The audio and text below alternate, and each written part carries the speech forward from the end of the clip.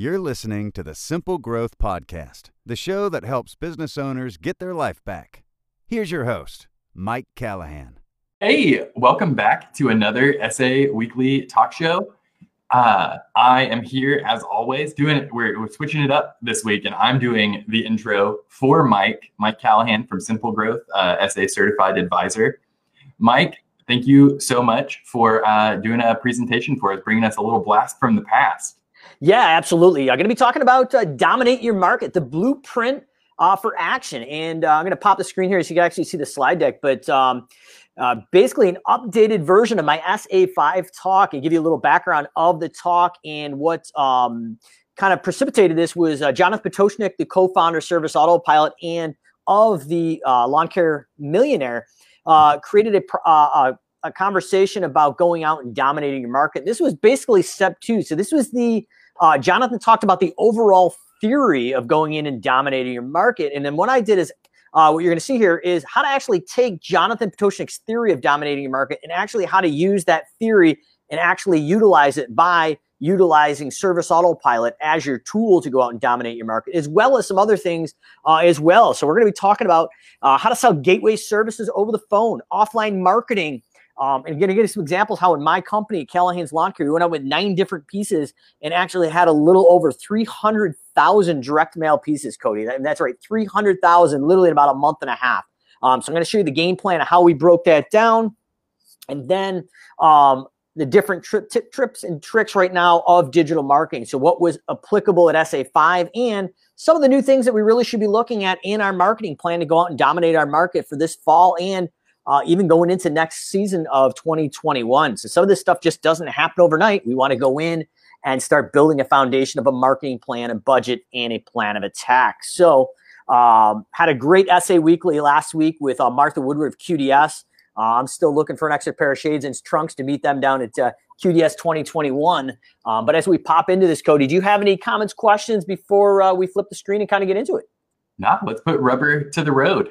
All right, perfect. So, like I said, we're talking about the continuation of Jonathan Potoshnik's talk. And what Jonathan's talk really talked about is really focusing in on making some actions happen in your business to actually really grow out and dominate and outscale your competitors. But one of the things that I at least learned in my business is that if we're going to go out and have rapid and excessive growth, just like we did at Callahan's and even at Simple Growth, where we scaled a little over 467% in Q1 of last year, and very similar growth again in 2020, there was certain things that I'm going to want to dive into before we actually go into the blueprint. And the first thing we're going to talk about is the bottlenecks of growth and how to overcome them. And especially right now with COVID, we've got some issues going on with labor, to say the least. So we're going to go in and show you how to tackle the labor and creating that virtual bench.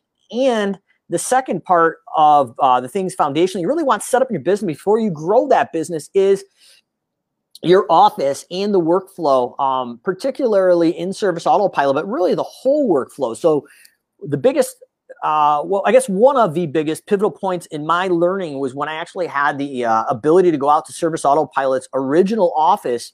And it was like in a strip mall, basically. But development was on one side of the parking lot, and support and training was on the other side of the parking lot.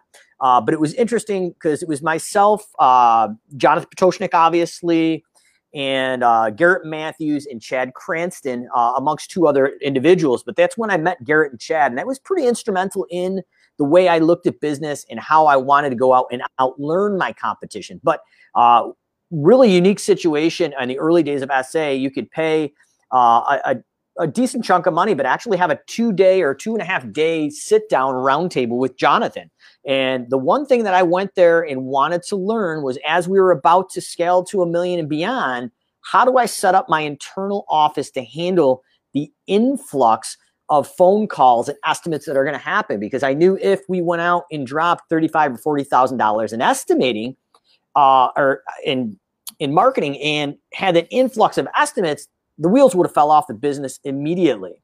And one thing Jonathan talked about in his talk, which was interesting, is test the waters, don't go all in. I made the mistake of literally dropping $30,000 to $40,000 over about a month and a half period in New York, and the phones exponentially exploded. Thankfully, I had learned from Jonathan and the SA team at that roundtable how you need your software set up. And if you've been watching any of my videos, that foundational workflow of the flow chart of lead acquisition through estimating, through scheduling, billing, and fulfillment really is that takeaway, what I took away from those 2.5 days. So as we're diving there, I just want to throw a little caution to the wind.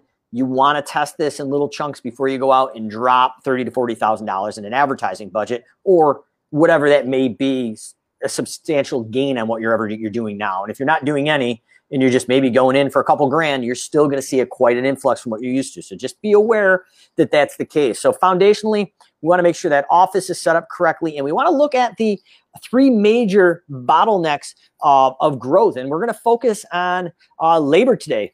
We need to address labor first and double down. So the 3 bottlenecks of growth are really growing fast without the right people, growing fast without knowing your numbers, and growing fast without enough cash flow. So either one of these 3 things will literally destroy you in the process. So the first thing is Jonathan talks about building and growing that virtual bench.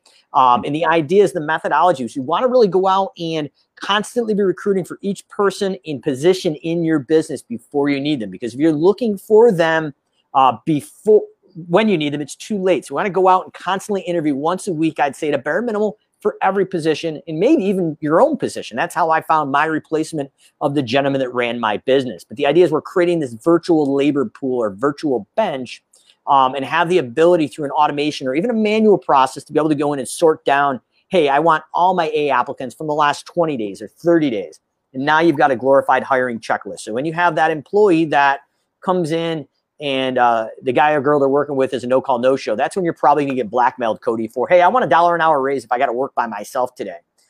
So it's going to guard you from your internal team right now. So you are back in control, but more in perspective of this talk is growing fast without the right people. You need that virtual bench, because when you slam the gas on for that sales machine, you are going to need to add bodies in there. So you better have that pipeline of ready employees ready to go.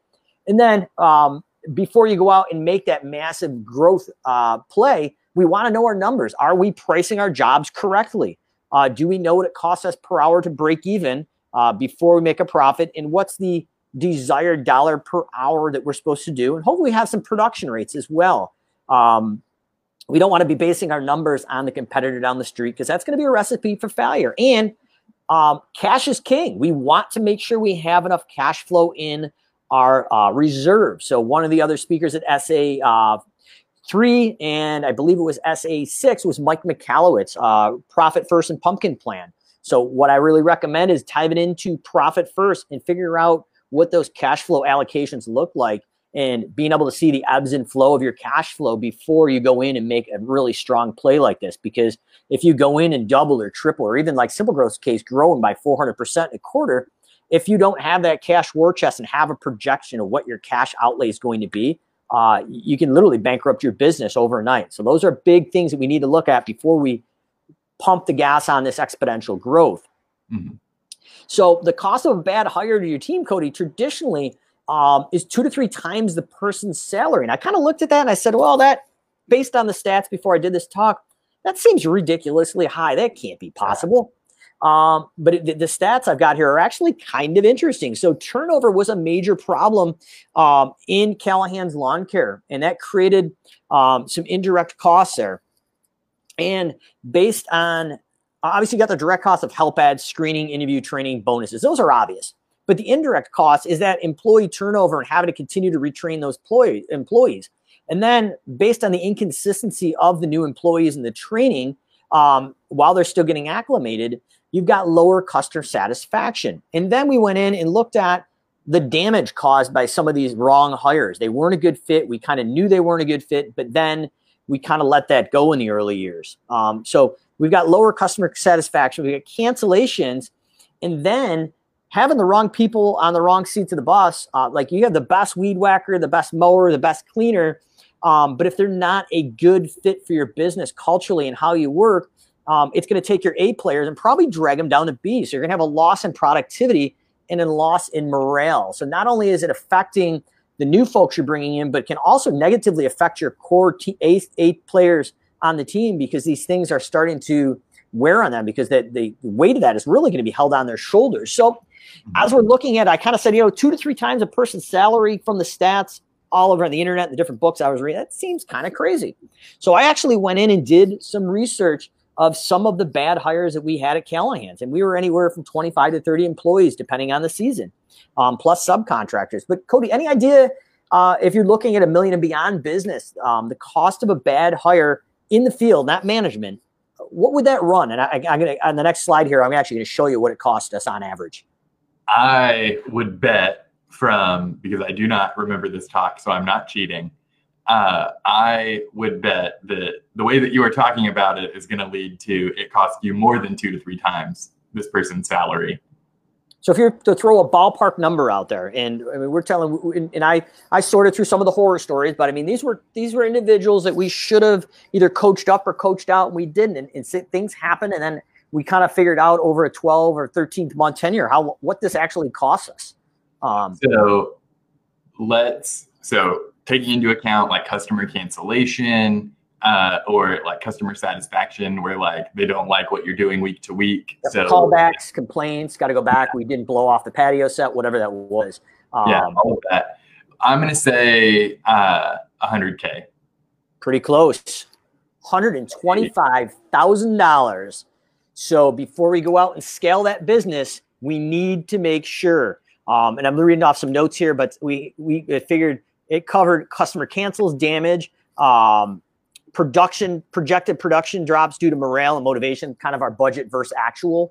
Mm-hmm. And then what we looked at is said, okay, well, based on that, we need to figure out how to fix our labor costs. So we went in and created a piece rate pay system. So we paid the guys and girls on a budgeted time, and they got paid for the budgeted time, not the straight time. Now, obviously, there's overtime rules and things you need to be applicable if you're watching this. But the goal for us was to actually get them more money than they would have even made with overtime. But what we were looking at is with that piece rate pay system, we were being able to generate per crew an extra $1,200 to $1,300 a week without changing a guy or girl on that crew or a piece of equipment. But what that did is it started to change the way we looked at hiring. And there was some 3 distinct things that we came up with that actually helped. And I want to share those.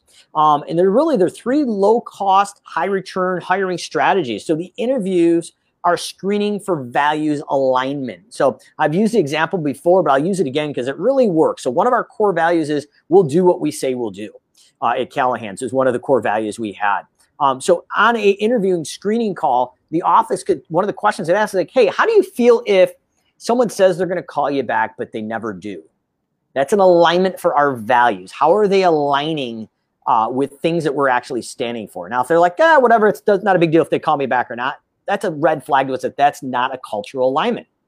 Then we had job descriptions that focused on the culture. So just like we'll do what we say we'll do, we had another one that was basically we give you the lifestyle you desire. It was actually twofold.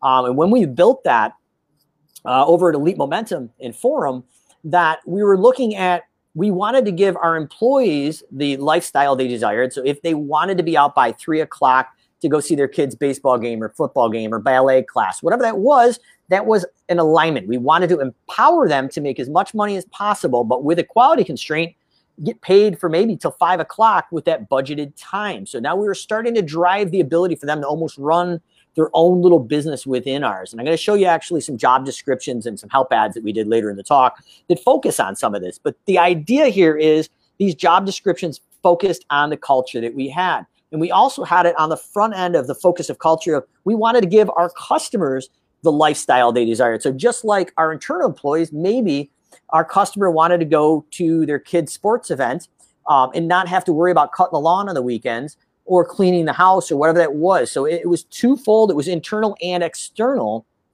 And then the final thing was standard selection process. So as we talked about Jonathan in building that virtual bench, what we had built into an automated process that originally was non-automated. So it was manual. So if you're not automating things yet, this still applies, but we have a standardized selection process.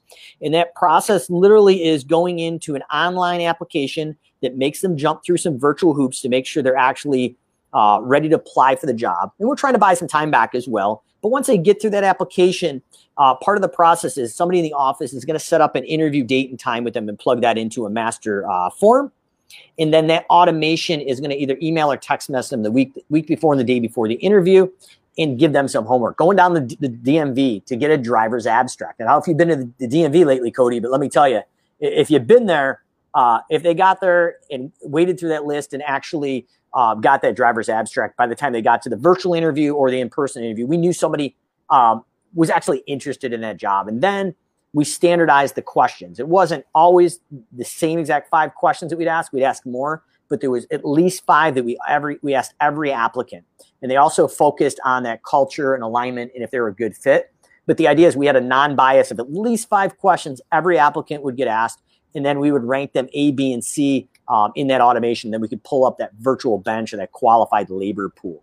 But right now, the labor market's tough. So these 3 low-cost, high-return strategies are the ones we use to help tackle those indirect costs up front and hopefully alleviate the no-shows, the turnover, the cancels, and the effect of morale of our folks in the field or even in the office for that matter. So as we're looking at... Before you get into this next slide here, yep. The hiring landscape is really different right now than it was, last season when people were trying to staff up because of the amount of layoffs that we've had. How do you think people should be going after like non-traditional applicants? Well, I still think right now, for what we're seeing is Indeed right now is probably a hot spot. There's some other plays that right now that we traditionally did, and I think Jonathan has done it as well. He's probably talked about it at his academy, but traditionally we had a very large Hispanic or Guatemalan workforce. So we would actually sometimes go out and recruit at some of the churches and talk to the pastor to see if we could somehow either donate some money to the church or somehow get into that ecosystem. A couple of our managers actually went to the church services, but we knew our core group of Guatemalan employees hung out at certain churches in certain areas on the weekends. So we went there to actually try to recruit them. And then in addition, we had, I would say, as far as our American workforce, there was 2 or 3 trailer parks that a lot of the guys and girls lived at. So we did some heavy, extensive, basically advertising to those trailer parks as well as doing a referral program. We'd always laugh like, hey, if somebody's car broke down or these guys couldn't get to work, we might as well just buy a bus and just send it over because it was a central area between 3 or 4 trailer parks. So those were our key areas that we found our best employees were hanging out. Yeah. Does that make sense? Yeah. So what I'm thinking is I know a ton of people who worked in the service industry, like restaurants, bars, who are out of work right now. And I mean, as you know from your days DJing, if you don't know about that, Martha will send you a picture. Get in touch with Martha. Complete with frosted tips. But no, I mean, and actually when I was a nightclub DJ, depending on the individual, they were great. They were great folks because it was the opposite work shift. As long as they were responsible at night and weren't on all-night benders, they were really great. And it was non-traditional, but they were used to standing on their feet and going 24/7 and a lot of chaos around them. So they were, those were great folks, especially the bouncers and the bartenders. But I'm just trying to get strategies out of you for pursuing, like back of house people at restaurants and even like waiters in the front of the house. Like you said, they're used to being on their feet, pushing all day. And, the kitchen may be air conditioned, but it's not. Right. Yep. They're used to that. So the kitchen's a tough one. I'm not sure how, but what I will tell you is business cards here always have them on you. I won't mention the fast food joint, but there was one local one here that there was 2 or 3 individuals working that fast food window, and just like they weren't lawn care folks. But I will tell you, if you can grab somebody that can run a register at a McDonald's or Wendy's or Tim Hortons or Dunkin' Donuts, those folks are handling a lot of different things at once, and there's precision and there's detail. It's not your typical lawn care, home cleaning folk. But I tell you what, if you put me on that register at McDonald's with the multi drive-through, I would fall apart in about 10 minutes. I don't know how they do it. There is a skill set, as well as some of the management for those fast food organizations. You know, they're making $60,000, $70,000 a year, but a lot of times they don't like to be stuck in the hot kitchens and in that environment. But those individuals that, if you could find somebody that runs and manages fast food joints for a corporation, they are a really good fit for management style of a service business, in my opinion, at least. Mm-hmm. But yeah, it's tough. I mean, you got to be ethical. But if you've got a card and you give it to them, I tell you what, 9 times out of 10, I got a phone call back within a few days. Mm-hmm. So good question, though. Any other questions there? No. Keep going. So as we're kind of looking into this now, we want to visually break down the employee recruiting, starting with the hire, train, and the core values. So just as a quick visual, we've got our Craigslist, Facebook, Indeed, referrals from employees like I talked about. And something else we've recently been playing with is Facebook Messenger bots to actually create another funnel through Messenger. But the idea here is we want to get them in and we want to interview and align to those core values. And then we're going to go in and hire and onboard and reinforce those core values. And then once they're in there, traditionally, and especially my company in the beginning, before we really invested in this, is we wanted to wow them and align with cultural values. And one of the ways we did that was reinforcing public service and different things we did. But a lot of times, once we get somebody in the bench and they're working for us, we kind of forget to reinforce those core values. So those are things that are important to continue to reinforce and keep them engaged and believing in not just a paycheck, but what you guys actually stand for. So as you mentioned, Cody, said maybe we've got traditional or non-traditional employees now that we're going out to recruit. So how do we attract and sell your company to the right prospects, but not the wrong ones? So this was in the early days of Callahan's here, but we had dug it up, and snow removal professionals, the lifestyle you desire. So that is what we're standing for. We've created a company video here, and I'll break down what I included in this, but this is still very applicable right now. But the main thing is, what are we looking for? So we set the example of either whether you're a subcontractor or employee. There's 2 different ads we ran, but we dialed in what the day in the life looks like. And what are you going to be doing? What you'll need to be successful. And if you want to stand out here and really excel, these are the things you're going to need. So we broke those down into what are we looking for, what you'll be doing, what you'll need to be successful, and you'll stand out here if. So these things through an interview, when we start hitting on these major points, start to figure out if they're a cultural fit and if they can actually hack the work of being outside. So in this video here, or slide deck, depending on how you do it, we used to have a big 60, 70-inch TV in the office, and we would do a Google slide deck or PowerPoint, or we had a recorded version when we standardized it and delegated it. But the idea here is it went through every position in the company and the pay rates and the responsibility. So we showed them that as they came into the company, there was literally no glass ceiling. They could evolve from the bottom all the way up to the top to my position. Eventually, I got replaced, so people could actually see the ballpark range of what my salary replacement would have looked like. And then we dove into some pictures here. So there's probably, I'm guessing, 12 or 15 vehicles here in the shot that we could fit with the guys in that morning. Near the end of it, we were around 19 or 20 trucks. But we had pictures of literally when we had 2 or 3 trucks, to 5 or 6, 7 or 8, and then the whole entire fleet. So we showed as the business grew, everything kept growing. So we wanted to show that it wasn't just static. There was growth. There's a potential. Because a lot of times when people go work for a lawn care company, probably 95% of them, when they come in as a technician, they're really never going to go past that crew leader. We wanted individuals that want to grow their career. In addition to that, we had a picture of a guy with a hedgerow. It was actually my ex-brother-in-law, and he was trimming a hedgerow, and this thing must have been about a quarter-mile long. It was 90 degrees out, and he looked like he was going to die. But we showed him the realities of the work, and there was a few other pictures of a guy pushing basically a salt spreader, and he had been out in a rain ice storm for 12 hours, and he was just soaked. He looked like a wet dog. But we built them up. We wanted to make sure in alignment. We also kind of wanted to scare out the applicants that, hey, this is out in the sun. You're going to get a sunburn. Like, it's hot. You may be carrying equipment for 10, 11 hours. You may be out in a snowstorm for 10 or 11 hours with some breaks state mandated. So we wanted to give them a taste of the reality. And then we touched on some things about cultural alignment. So we had a culture of giving back. So this is a really sweet couple. If you're on YouTube, you probably can still find it. But this is a video where my manager followed me into this house, and I think their daughter or their niece submitted them in, because every year before Veterans Day, we would raffle off free snow plowing to a veteran. These guys had won, and I forget it was, I'm assuming it was probably World War II, but they were in their mid to late 90s. Really, really sweet couple. So we surprised them and gave them a certificate for free plowing. And they invited us in the house and let us share the video.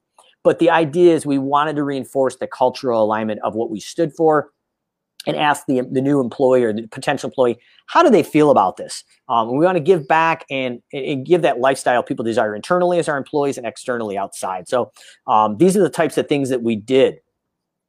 And then obviously we're constantly recruiting with that automated system. So I'm not going to get into the total details of the idea of the process, but we've got an English and Spanish landing page, and those are the job descriptions that fit culture. When we do the interviewing process, we got interviews that screen for values alignment, and then that selection process is standardized with those 5 questions. And that's what it kind of looks like in an automated flow. English and now basically street Spanish is what we've been doing.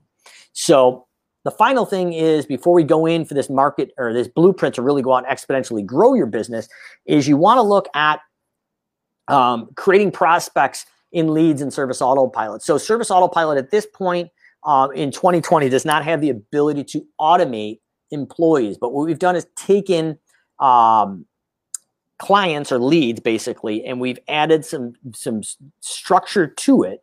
And now you can sort down on job applicants.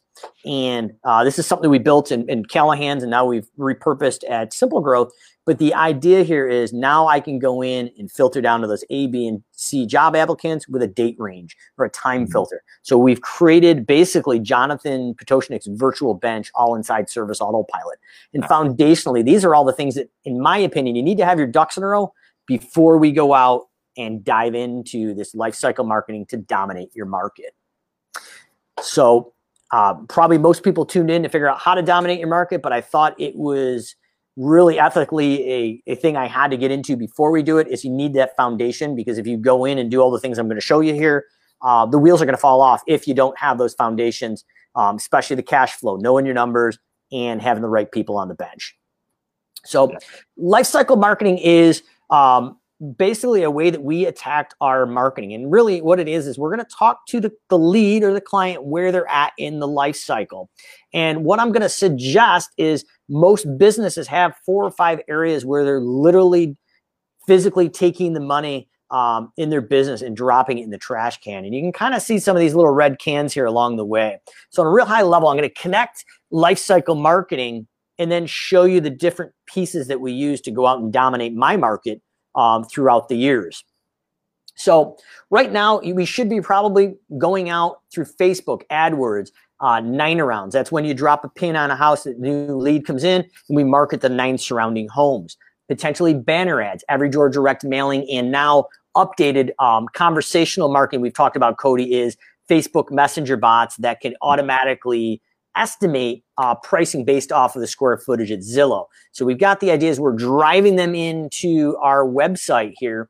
And if they're not ready to convert, we should have something called a lead magnet. I'm going to break down what a lead magnet is, but it's going to be a simple ask for first name, last name, and email that gets them inside Service Autopilot. Because if you're spending all this money on Facebook and AdWords and 9-arounds, you're driving traffic to that website.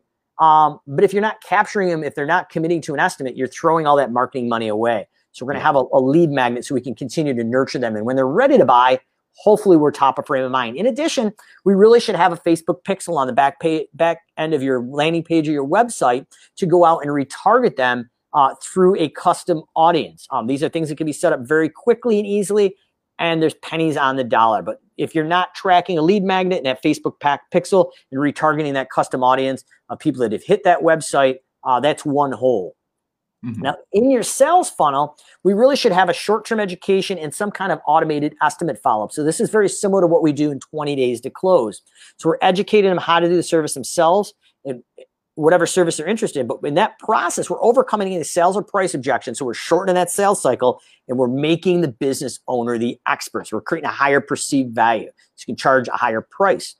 Most service businesses, including my own in the early days, didn't have the time or ability to follow up on an estimate. So we've used Service Autopilot automations to follow up in that 20 days to close process. So if we lose that estimate, the next hole that you're potentially going to see is lost estimates. Do you have a way to bundle them up per service, nurture them, and then about a month to a month and a half before that particular season starts? So if we're going into the fall and all our estimates for, say, fall time aeration and overseeding, do we have a way to go out and reactivate them and upsell that service? So instead of taking all that marketing money and literally taking all the lost estimates and physically, or somewhat physically, taking them and throwing them in the trash, now we're creating a database that we can nurture and upsell.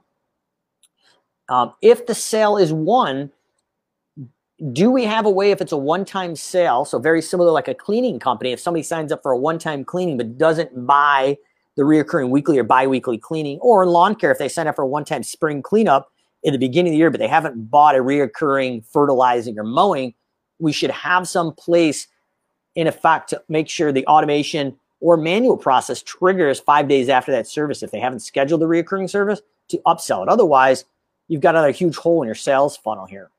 And then when we've got that reoccurring sale right out the gate, a gateway service, and we're going to talk about gateway services here in a minute, do we have a way to upsell another reoccurring service? So something that we've seen real success in the Service Autopilot Academy ecosystem, without giving away any of the tips or tricks, is a lot of the Academy elite members and regular Academy members are taking the teachings of Academy and saying, how can we take a stop of, say, fertilization and maybe be licensed for perimeter pest and mosquitoes? So now that we're going there with the same truck and very minimal extra equipment expense, we're not only fertilizing, but we're doing perimeter pest and we're doing mosquitoes. For an extra 10 minutes, they've tripled or doubled the bottom line margin on that. So we're going out and creating a process there. And then we want to go out and cross-sell and upgrade with seasonal timing, and then be able to reactivate any lost estimates, cancels again, based on the seasonality. So those are the kind of core areas that you want to look at before we dive into the actual takeaways of this talk. But the next thing we're looking at is, I talked about a lead magnet, Cody, and a lead magnet is just literally something of value. So this was right off the Callahan's website, 6 reasons to hire a professional video series. And we utilized the back end of a Service Autopilot form, and it would automatically enter them in the Service Autopilot, and then we'd start nurturing them.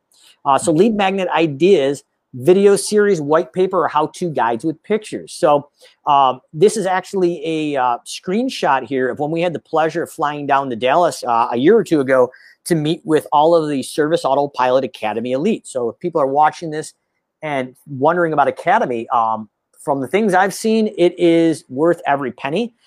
It is great, and they bring in professionals in like Jason Cupp, Jim Houston. They brought the Simple Growth team in, but we had the pleasure of hanging out with Academy Elite 2 days, and part of that time we taught and did automations with them. But one of the things we provided them as an Elite member as your 4 big essentials for lawn care, and this was a lead magnet with all the content that we wrote for them.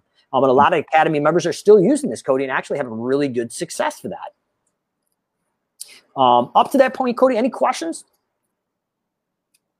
This is all good stuff. Is there somewhere, if people want a copy of that flowchart, is that somewhere that they can get it, or can we come back and put it in the comments later? Yeah, we can put it in the comments. I can put it right on the messenger bot, right on the Simple Growth Facebook page.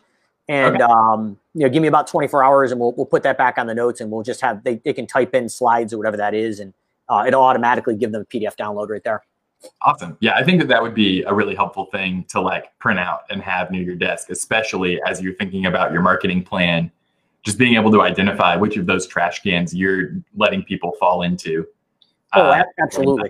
Yeah, definitely. Yeah, happy to do that. So if you were at SA5 and you heard Jonathan's talk, he talked about anchoring your business with 2 to 3 core recurring services. So I'm going to break this down kind of industry specific. So lawn care, what I'm going to recommend as a core recurring service is your lawn care. So as far as lawn mowing, fertilization are your 2 core gateway services. So those are things that you can go in right now and measure through Smart Maps or Maps Pro, depending on version 2 or version 3, and automatically calculate a price and budget of time and sell over the phone. Now, home cleaning, is pretty interesting. So you can actually pull the square footage off of Zillow pretty quickly in the office and ask some qualifying questions of number of people, pets, different things for that, kind of that dirt code. How dirty is the house? But the idea is we want to be able to sell 2, maybe 3 recurring services right over the phone and close them right there, because speed is the name of the game. So when we anchor those 2 to 3 recurring services, we want to use digital marketing to cast that broad net. And we're going to use such things as custom audiences in Facebook, list of prospects in Service Autopilot, and import those into Facebook for other custom audience. And then Facebook ads targeting your ideal geographic neighborhoods or demographics. So we're just going to plug basically a geofence over your service area or your ideal service area. And we're going to go out and cast that digital net. And we're going to have that Facebook pixel hopefully on that website so we can retarget those people as they look at it. But the idea is the digital net is going to cast around your whole entire service area. But now we're getting customers popping up over here, over there, Cody. And the name of the game is route density. So we don't want to be driving all over. So what we're going to do then is use offline marketing to zero in for route density. And the way we're going to do this is use Maps Pro to create a list. I'm going to show you how to do property-specific pricing. A couple things that we did at Callahan's. We had a list of over 10,000 homes being currently mowed by our competitors. So I'm going to break that down for you, how you can do that in your market before it's too late for the fall. And then we also use the SendJim integration for cards, gifts, and ringless voicemail bombs. So we're going to cast that digital net out through Facebook and maybe pay-per-click. And then we're going to use offline marketing to focus in on the areas we're already at. Or if you're looking at the map, the big gaps between your dense areas so we can minimize that non-billable drive time. So we're going to dive in now, Cody, to show you how we use Service Autopilot to actually handle these objectives here. Hey, I want to point out one thing real quick about your Facebook retargeting. You have the pixel set up on your website. Anyone who comes through, no matter what source they're coming from, so if they're coming from an AdWords click, they're coming from their neighbor told them about your company, whatever that source is, if they have a Facebook account, they're getting put into your custom audience to then get followed around on Facebook by you. So that retargeting audience is so important because it helps you spend a little bit more, but it makes all of your campaigns more successful. Okay, yeah, no, good input too.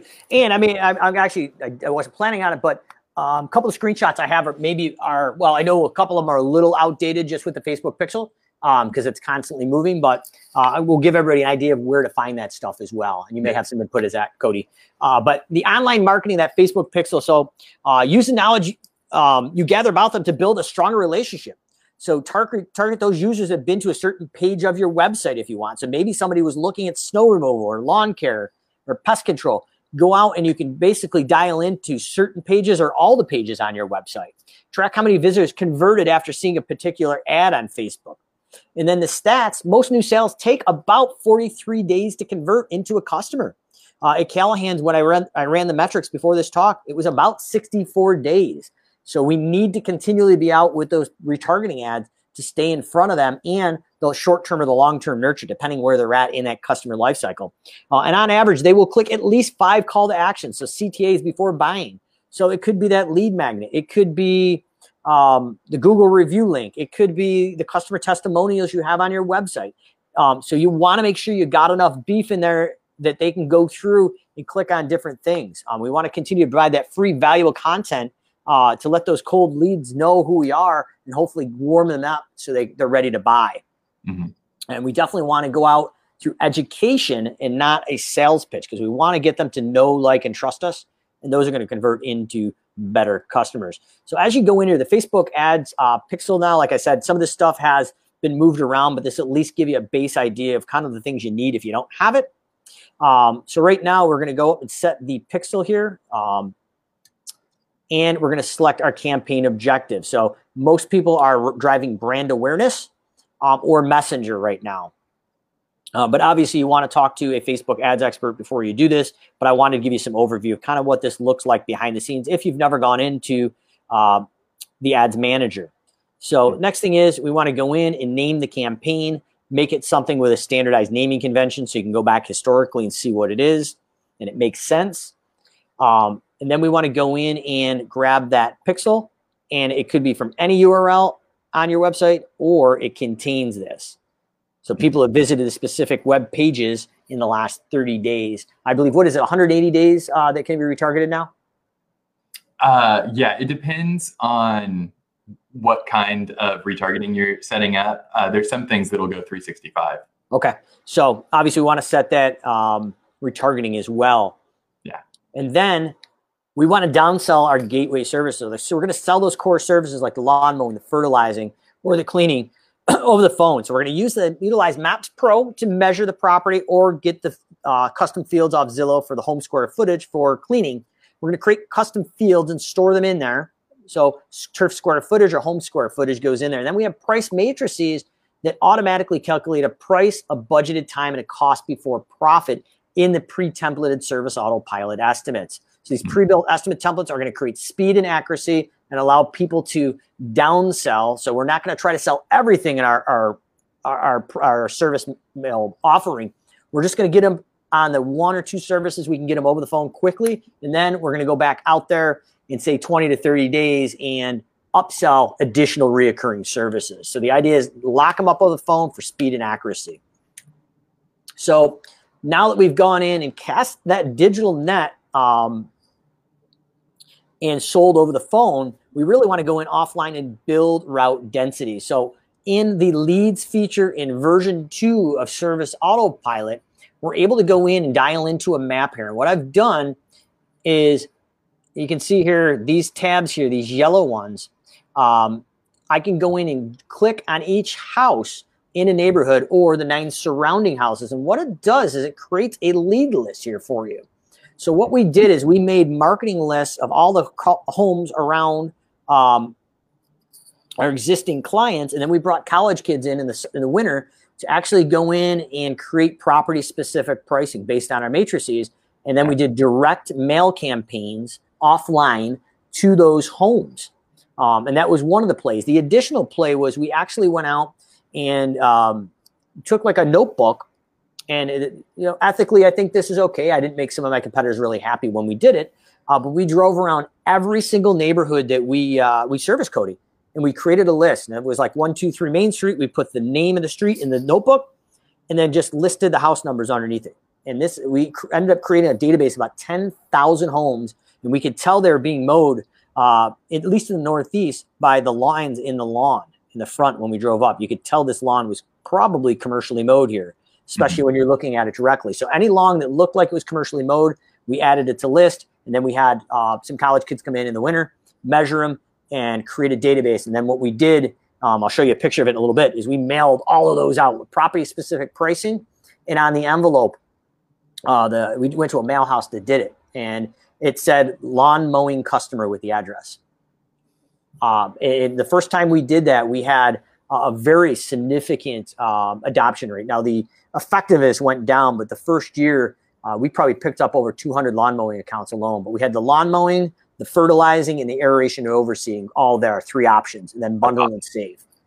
But this is one way of using Service Autopilot. And then if you're using a product like SendJim, a radius bomb would literally just drop here, and it would grab the closest 9 addresses and could potentially automatically send postcards 1, 3, or 5 times is what I'd recommend. But probably 3 or 5 is what you want. But the idea is you can do this manually, or you can automate it through SendJim.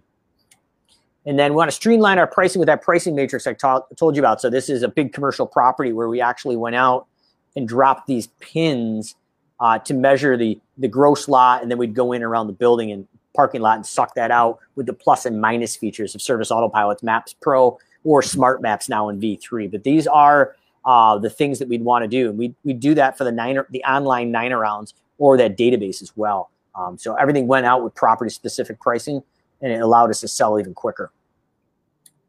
So offline marketing, 3,000 or 300,000 plus direct mail pieces in one spring. This is a picture of what we did here, but the bags go way beyond here. But that's me in the background. Everything's stacked here, and all these bags are a portion of the direct EDM and direct mail piece that we did. So we had EDDM, every direct door mailing, and then we had property-specific mailing in there as well with services. And the key to this really is if you're going to drop a $30,000 to $40,000 spend, or even $3,000 or $4,000, you don't want to just take it out and push, say, 300,000 flyers out to 300,000 homes.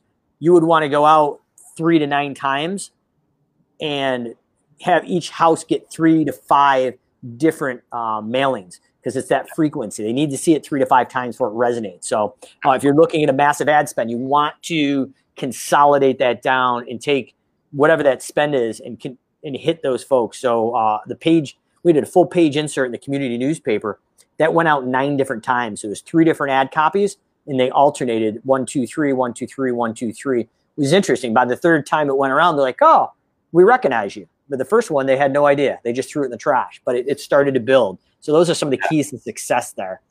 And once you did this, we wanted to create this pre-built estimate template with a pricing matrix I'm talking about. So in the lawn mowing example, the square footage here for 11,000 square feet, fictitiously calculated a price of $55, 0.48 hours to do it on site, and a cost of $17.72 before profit.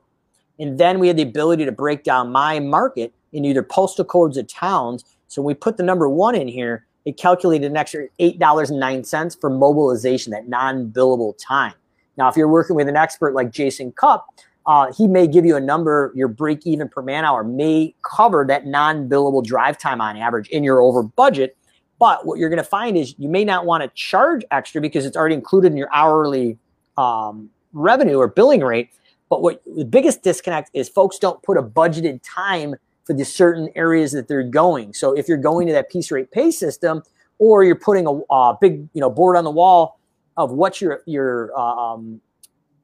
basically your percentage of production. So 100%, are you hitting 100% or better for production? There's a post on the Facebook group yesterday of like, hey, what's your ideal production? Most people are like 70, 80%. I think most people thought I was nuts. And I said, well, 100% if you're covering the budgeted average non-billable drive time. And that needs to be there because you're setting an unreal expectation. Your team, if you've got the right team, wants to hit 100% every day. And it's demoralizing when they're hovering around 80%. So in my opinion, is we want to be at 100%.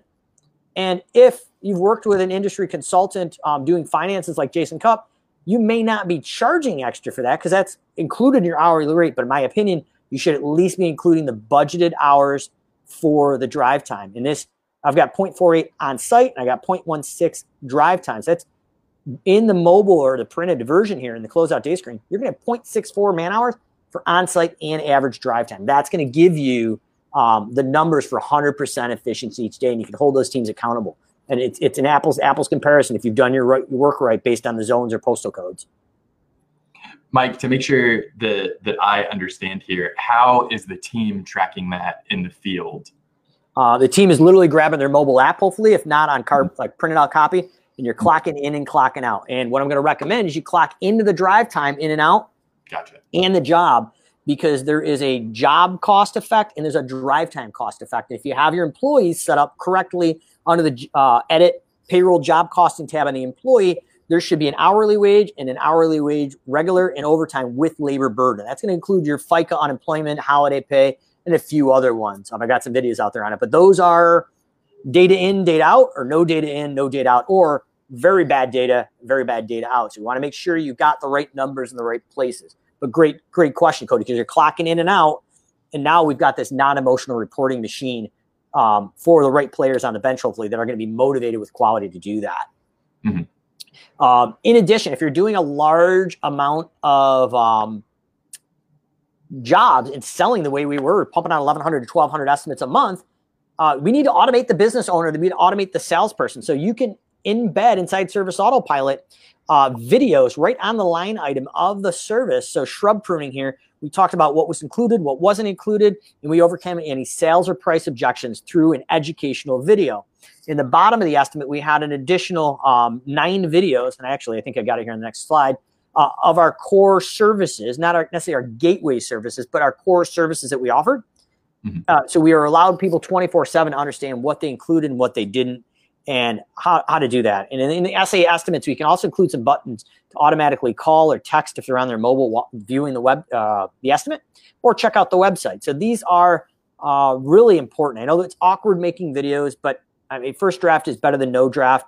Jonathan of SA there in the Lawn Chameleon used to always laugh that he had one for his company, City Turf, that he never swapped out. He has now recently. But the original video for City Turf and the original video I had at Callahan's was definitely a first draft of not being used to be in front of the camera. But it was quirky enough that the consumer related to you as a person and that you actually stood behind it. It wasn't like a fast pitch sales on a commercial. So you don't want perfection in those videos from what I've seen. So as we kind of bring it to the end here, still up there, estimate template with video. So if you go on the Service Autopilot Marketplace, upper hand corner, the little avatar, you go to Marketplace, search for estimate template with videos. I've got a pre-built free template in there that you can download right into Service Autopilot, and it's got instructions how to get those videos from YouTube and all the things we did. It demystifies the whole thing for you, Cody. So that's just a free give for everybody. Hop up to the SA Marketplace and download your own version of the estimate template with videos, how to do that. And it breaks down the other buttons too. So it's just a turnkey thing that we wanted to give for value here. Next thing we looked at is a ringless voicemail bomb. So the SendJim integration. Obviously, there's additional cost, but one of the things I really liked outside of the 9-around is something that we use in 20 days to close a lot. So at certain points, we recommend a physical phone call to someone you dropped off an estimate to if they haven't signed up yet. Well, if you don't have the time or you just don't want to make a phone call, ringless voicemail bombs can automatically be triggered, and it hits the cell phone without ringing, but it looks like a missed call. And it would, in my instance, be like, hey, it's Mike from Callahan. So sorry I missed you. Calling about the estimate you dropped off 3 days ago. Lo and behold, it's exactly 3 days because the automation knows that. But the idea is like, hey, wanted to leave you a message to see if you have any questions regarding the estimate. If you do, give us a call back at this number, or feel free to sign up on the online estimate that we gave you. But we're creating a personal but automated voicemail that's not a robocall. So huge deal there. And most people for a lawn care home cleaning company have no idea this is automated. They're just jazzed you actually picked up the phone and answered the call or called them back. So this is definitely huge. And then as we're looking at it, this is kind of the overflow of our automation and how we handle these different things. But when they hit the website or the office, we drop that lead letter, the 5 or 6 main reasons why we're different. And before the estimate, we do that short-term education. So we're nurturing, we're educating, we're not selling. Once the estimate's done, we're focusing on conversion, that 20 days to close, automated estimate follow-up will be automated text, email, and phone call, or ringless voicemail bomb. Once the estimate is won, we've got an automated process I call Welcome and Wow, but we're going to nurture and get that credit card on file automatically through a PCI compliant form through Clarent, which works really well, tokenized, it's great. And then when we've lost the estimate, they've canceled the service, or they need renewal or reminder, and the upsell, we've buttoned in and created a streamlined automated process to make sure what should happen happens when it should happen. Because traditionally when we have to do those things, we're all too busy to remember to do them. So now utilizing Service Autopilot automations, we're able to handle the nurture, the conversion, the nurture for the loss estimates canceled, and then we upsell them or reactivate them through that process at the end.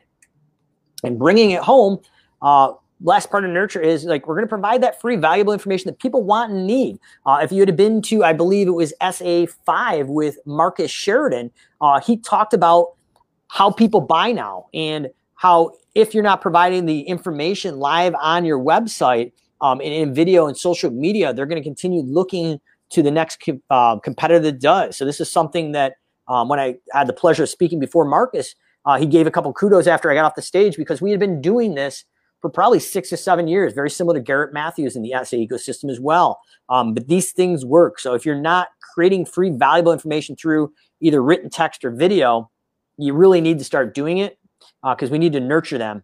And then we're going to create that higher perceived value and make you the local expert outside of your competitors. So short-term nurture in there was just basically to educate on the specific service they're interested in and have an automated but personal conversation around it. Then we want to address those sales or price objections. So do I need to be home to have the service done? If I'm a home cleaning company, what kind of insurance should I be looking for? If it's a lawn care or landscape company, are they going to close the fence gate behind them when they leave so the homeowner is worried about the kids and the dog running out of the backyard? These are objections that people are like, I'm not sure if I'm really going to hire this out because I'm not comfortable. Are they going to do the things that I'm concerned about? We want to address them up front before they ask them, and then they feel comfortable with us. And then our conversion, 20 days to close. So whether you're building your own automated estimate follow-up or you're using a product like 20 Days to Close with Simple Growth, there's some key things that I'm going to recommend you put in here. Scarcity. Spots are filling up fast. We don't overbook our schedule. So now they're like, okay, well, they're concerned about quality. They're not going to overbook. We better act quick. We have a deadline. So within 20 days. So the 20-day contact at the end of 20 Days to Close literally says, do we have permission to close out your account and close out the estimate? So the consumer's thinking like, well, wait a minute. If I don't accept this estimate, I may have to go through this whole estimate process again because it's only good for 20 days. And a CTA, a call to action. Call or text back now to save your spot. And that's where those little links in the estimate or the email may be applicable and making it easy. Just let them click that CTA. And those multiple communications channels, Cody, are really important. That mail, hard mail, phone calls or ringless voicemail bombs, text, and email. And we can automate a lot of this, but yes, some of the mailing should be sent to a mail house or your internal team because a lot of people aren't doing the EDM or direct mailing. So if you're in the mailbox by yourself in the spring season, there's a good chance they're going to notice and look at it out of pure curiosity. And then the final part here is we want to follow up and upsell more profitable work. So automating the follow-up systems through repetitive tasks. So the daily, weekly, monthly, yearly, and quarterly things you should be doing, we're going to automate through a process I like to call repetitive tasks. So inspections on site after 30 days. So basically what we did at Callahan's is we had an automation. So at 30 days when they bought one of those gateway services, lawn mowing, fertilizing, we would go out with an SA form right inside the phone there, and they would fill it out. But basically what we were doing is we were, yes, checking the quality, but we were capturing through an on-site estimate form the square footage of the bed, the number of small, medium, and large shrubs, all the services that we could provide at that home. We collected the data in custom fields, and in that form, now the automations could trigger and pull that data out, and we could upsell throughout 12 months of the season based on the information we got. So we're going to sell the service over the phone so we don't have to do an on-site estimate. And then 30 days later, we're going to do a QC with collect custom fields to go out and never have to go back out to that house ever again to do an upsell. So seasonal upsell examples based on the timing of the season: weed control, grub control, aeration and overseeding, deep cleaning for the home cleaning industry before the holidays. Yeah, you may be getting a weekly or bi-weekly clean, but a deep clean is literally going to go through and take care of the baseboards, the shades, everything else in the house. And in addition to that, we can upsell some additional services in home cleaning, far as stove cleaning, refrigeration cleaning. Those things are going to need probably done for the holidays. You don't want your relatives and your guests to see what a mess the fridge has become in the last 12 months. So we're going to take those one-time to reoccurring service and increase that client lifetime value. And that's how we're going to tackle it. So the last thing I got here for you, Cody, is stay consistent by automating repetitive tasks and make sure what should happen gets done. So this was the final piece of automating my journey in my business to become an absentee owner. But I realized with 25, 30 employees, I got sucked back in as a full-time daycare. And I had to tell everybody what to do every day, every week, every month, and so on, or it never happened. So what we've learned specifically inside Service Autopilot is there's 7 core areas of business we can automate. And they are sales, customer service, scheduling, billing, office manager, maintenance, and yes, owner. So the owner should be holding themselves accountable for things like taxes. Maybe they have to do quarterly tax returns. Whatever that is, hold yourself accountable. And what we've done, for a real brief example, as a last point here, is if you had a salesperson, say his name's Dave. Dave's job is to do all his estimates and make his follow-up phone calls. If we're doing manual phone calls for follow-ups, if Dave doesn't do his job, I'd say 5 or 5:15, the automation would either text message him or email him and say, hey, Dave, you didn't do your job. This is what should have been done. And then based on the severity of that, the way you would set the automation up, the automation would either email or text message the manager or the owner letting us know Dave didn't do his job. But the whole idea is Service Autopilot, and the automation tells people what to do every day, every week, every month, every quarter, and annually. And if it doesn't happen, it pulls the appropriate person in to handle it, and it alerts the person responsible that they should have done it and they need to get it done. So I know that was a lot all at once, but foundationally, we want to work on that labor pool and that labor bench and make sure we don't have those 3 pitfalls of cash flow, knowing our numbers and the right people. And then we can go on through online marketing, cast that digital net, and then offline marketing to build route density. We really want to focus on selling those core gateway services that we can sell over the phone and then go back 20 to 30 days later on site, collect all the information, and upsell those reoccurring services. Just like the example of going out for the fertilizing and then going to upsell the pest control with the mosquito control. So you're there an extra 10 minutes, but you've tripled your revenue. So that's all I got for you, Cody. I know it was a crazy SA Weekly here on this lovely Friday afternoon. All good info. Absolutely. Any questions before we wrap it up? I know you got to go. I appreciate you hanging out with me here for the last hour or so. Oh, no problem. Mike, I think that was all good stuff. I'm excited for people to let us know how they implemented it.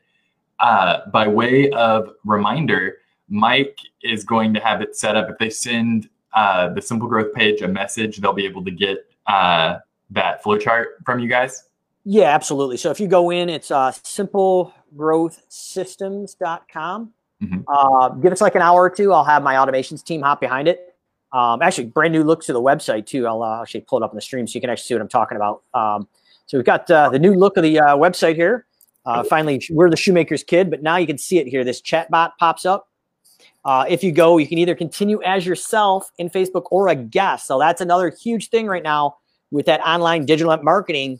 The Facebook bots that we've been building here will now act as a chat bot or chat help feature or automated quoting. But the cool thing is now it doesn't matter if they're Facebook Messenger or Facebook person. You can go in as a guest and you click that. Once that pops up where it says ask a question here, just put SA Weekly slides and somebody on my team will fire off you a PDF, and we'll obviously automate that in the next hour or two. I didn't think about providing that, but that's a good move, Cody, for sure. You should print it out and put it next to your desk is what I'm saying. I think that it will be super helpful for you to keep in mind as you're working on your marketing plans, especially going into fall upsells. What is the hole that I'm letting people fall out of? So if we're going to give homework on here, your homework is to go find those holes. Absolutely. Well, I appreciate it once again. SA Weekly Talk Show come back live every week, 1 p.m. Eastern, 12 p.m. Central. Cody, I will let you take it away because you did me a favor of actually running the helms today, and I'm just running the technology. So that's beautiful. So, all right, guys. Well, we will see you next week. We should have an exciting guest. All right. See you next week, 1 p.m. Eastern, 12 Central. SA Weekly Talk Show. Mike Callahan, Cody Owens. We'll see you next week. Yeah. If you like this show, you might want to check out our resources at www.startsimplegrowth.com. While you're there, enter to win an estimator chatbot. Mike Callahan is available for private coaching.